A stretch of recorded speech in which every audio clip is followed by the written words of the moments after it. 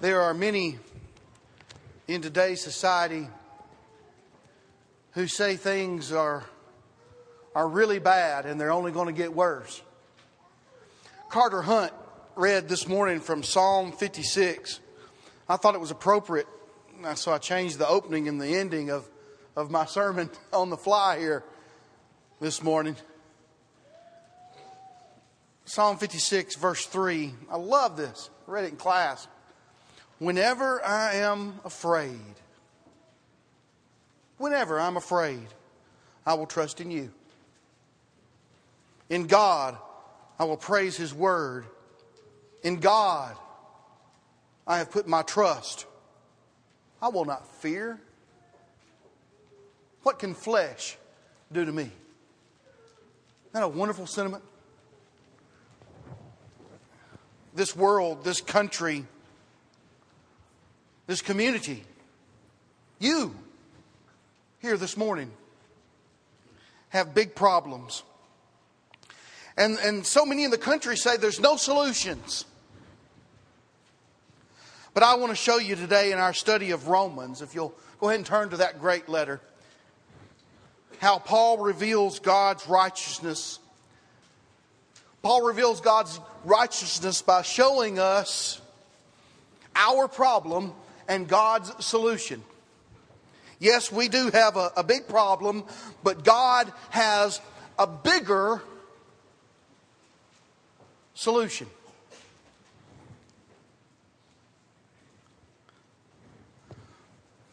This is a picture of a friend of mine that I grew up with, lived down the street from me growing up. Steve Cassidy is his name.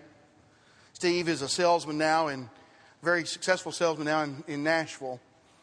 Steve and I played football together. At his biggest, he was 6'7", 300 pounds. Big guy.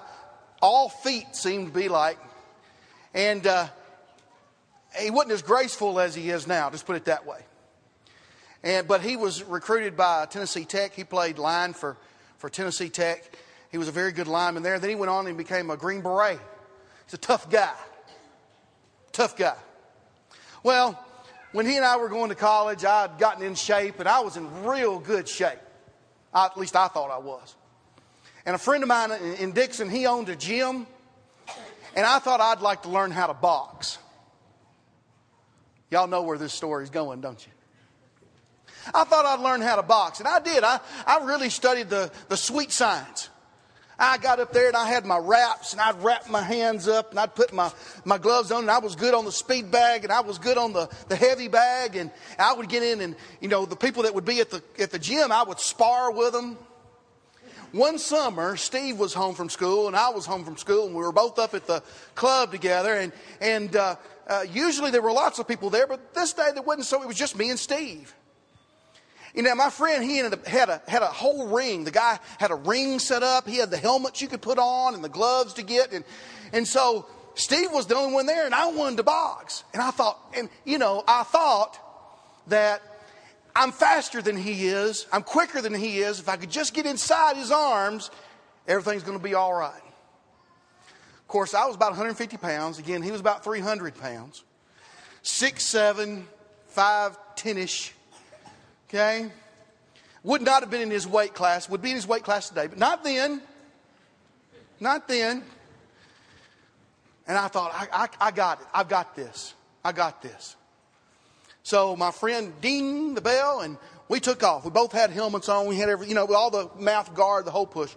And I got in there, and that's what I did, buddy. If I could just get inside. And I got inside, and I started working that body. I started working that. Then I started doing those uppercuts. I was jacking his jaws. I was. And then I made my fatal mistake. And it was the last time I ever boxed. I backed up to get another shot. He swung from Waverly, Tennessee, if you know where Waverly, Tennessee is, and hit me on my head, and I went, boom, that's it, dropped my gloves and walked out of the ring. Never to return to the boxing ring again. When we face big problems of life, many times we just want to give up. Just throw down the gloves, give up, and walk away. But we can't do that. We can't do that. God has a solution that's bigger than our problems. And we're going to see that here today in Romans.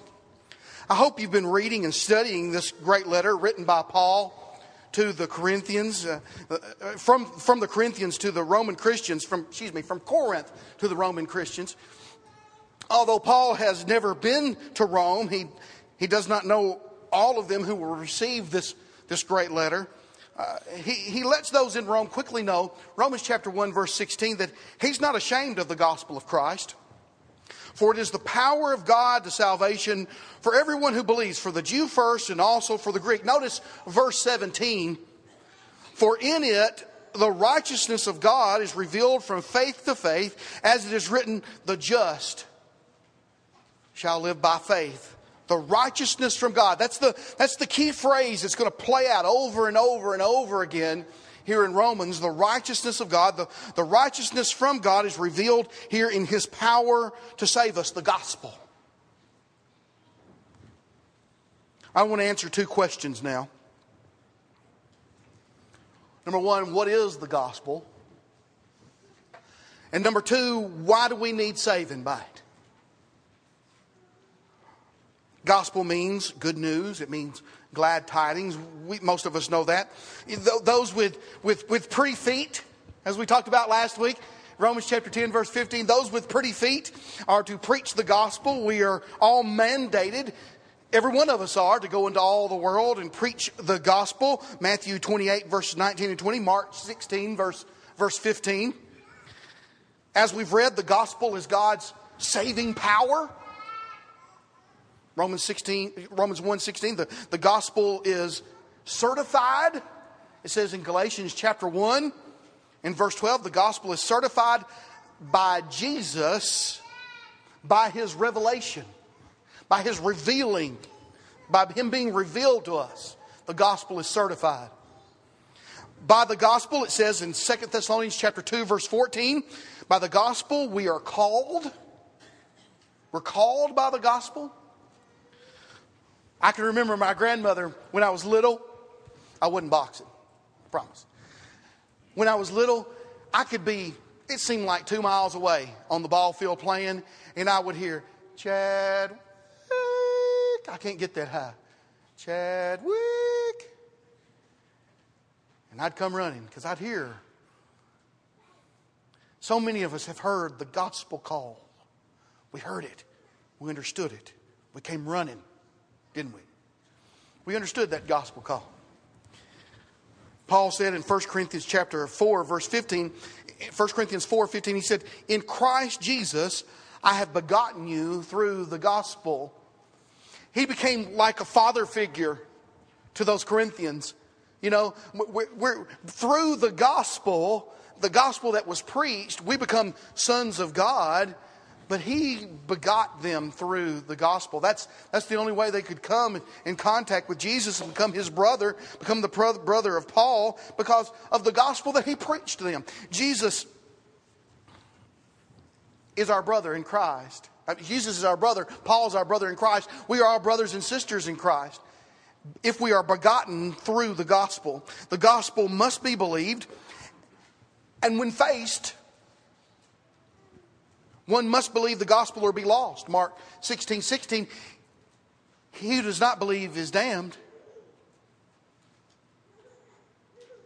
Obeying the gospel must be mixed with faith. Hebrews chapter 4 verse 2. As we said last week, faith plus obedience equals salvation. Faith plus obedience equals salvation. There are many human doctrines, man-made teachings on Calvinism, on authority, on organization, on worship, but none of these has power to save us. One must obey the gospel or be destroyed when Jesus Christ comes back. 2 Thessalonians chapter 1 verses 7 through 9, in flaming fire, taking vengeance on those who do not know God and who do not obey the gospel.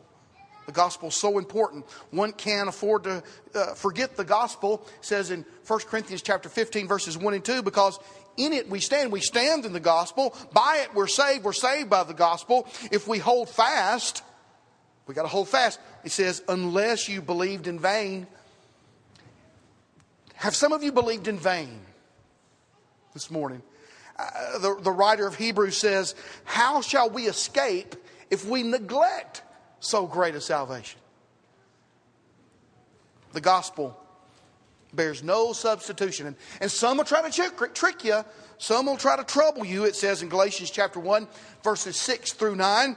And they'll try to pervert the gospel of Christ. It says here, but even if an angel from heaven preached to you any other gospel, let him be accursed. John says in 2 John, those who don't abide in the doctrine of Christ, live in his word, obey his gospel, do not have God. But those who abide in the doctrine of Christ have both the Father and the Son. The gospel is so important. There's an old way, and if you have your handout, there's an old way of preaching the gospel. All right? This is not new to me. The preacher who came up with this maybe 100 years ago or more, that came up with this 3-point sermon, who he was has been lost. But it was, and it is, and it will be preached after I'm gone, long after I'm gone, that the gospel is facts to be believed, commands to be obeyed, and promises to be enjoyed. The facts of the gospel to be believed are the death of our Savior. 1 Corinthians chapter 15, verse 3, Christ died for our sins. The burial of our Savior, Romans chapter 6, verse 4, when we were buried with him through baptism. And the resurrection of our Savior, Romans chapter 10 and verse 9, God raised him from the dead. The facts to be believed, the death, the burial, the resurrection of Jesus Christ. And once these are believed, it's incumbent upon the believer to obey the command. Knowing full well, Romans chapter 10, verse 17, that faith comes by hearing, and hearing by God's word. And those who believe will be saved. Mark 16, 16. There is the command to repent that must be obeyed. Acts chapter 2, verse 38. To turn from your life of sin to do what God wants you to do. Confession is commanded, our example being the eunuch in Acts chapter 8, verse 37, who, when asked, said, I believe that Jesus Christ is the Son of God. And like the eunuch, and like Cornelius in Acts chapter 10, verse 48, and like Paul in Acts 22, verse 16, each of these were baptized. One must be baptized to be saved. These are the commands to be obeyed. Romans chapter 6, verse 17. They must be obeyed from the heart. This is the form of doctrine, the form of teaching to be believed and obeyed. Faith plus obedience equals salvation. The gospel contains promises to enjoy. One of those being salvation, remission, forgiveness, the blotting out, the wiping away of sin. Acts chapter 2, verse 38. The gift of the Holy Spirit, Acts chapter 2 and verse 38. And the promise, the wonderful promise of eternal life. 2 Timothy chapter 1, verse 10 says, life and immortality has been brought through, wait for it, the gospel. The gospel. And if we are faithful until death, we'll receive the crown of life. Revelation chapter 2 and verse 10. Do you believe the facts? Will you obey the commands?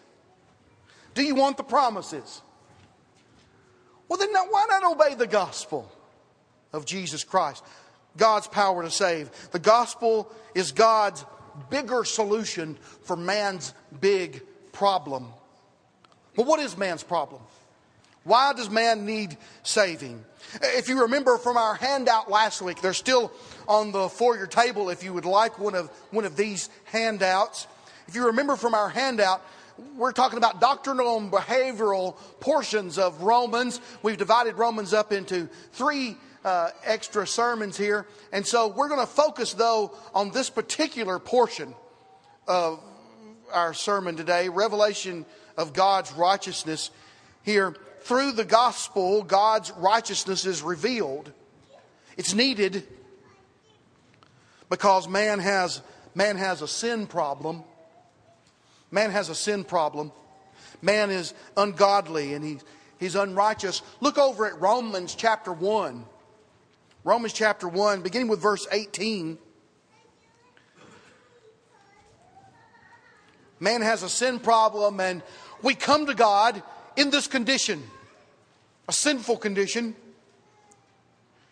Man is ungodly and unrighteous, Romans 1:18. Foolish, verse 23. Debased, verse 28. Filled with sexual immorality, verse 29, wickedness, covetousness, maliciousness, envy, murder, strife, deceit, evil-mindedness, whisperers, backbiters, haters of God, violent, proud, boastful, inventors of evil things, disobedient to parents, undiscerning, untrustworthy, unloving, unforgiving, unmerciful. All of us are inexcusable. All of us are. There is none righteous. No, not one of us. Because we all practice some of these things, all of these things, one of these things, to some degree or another.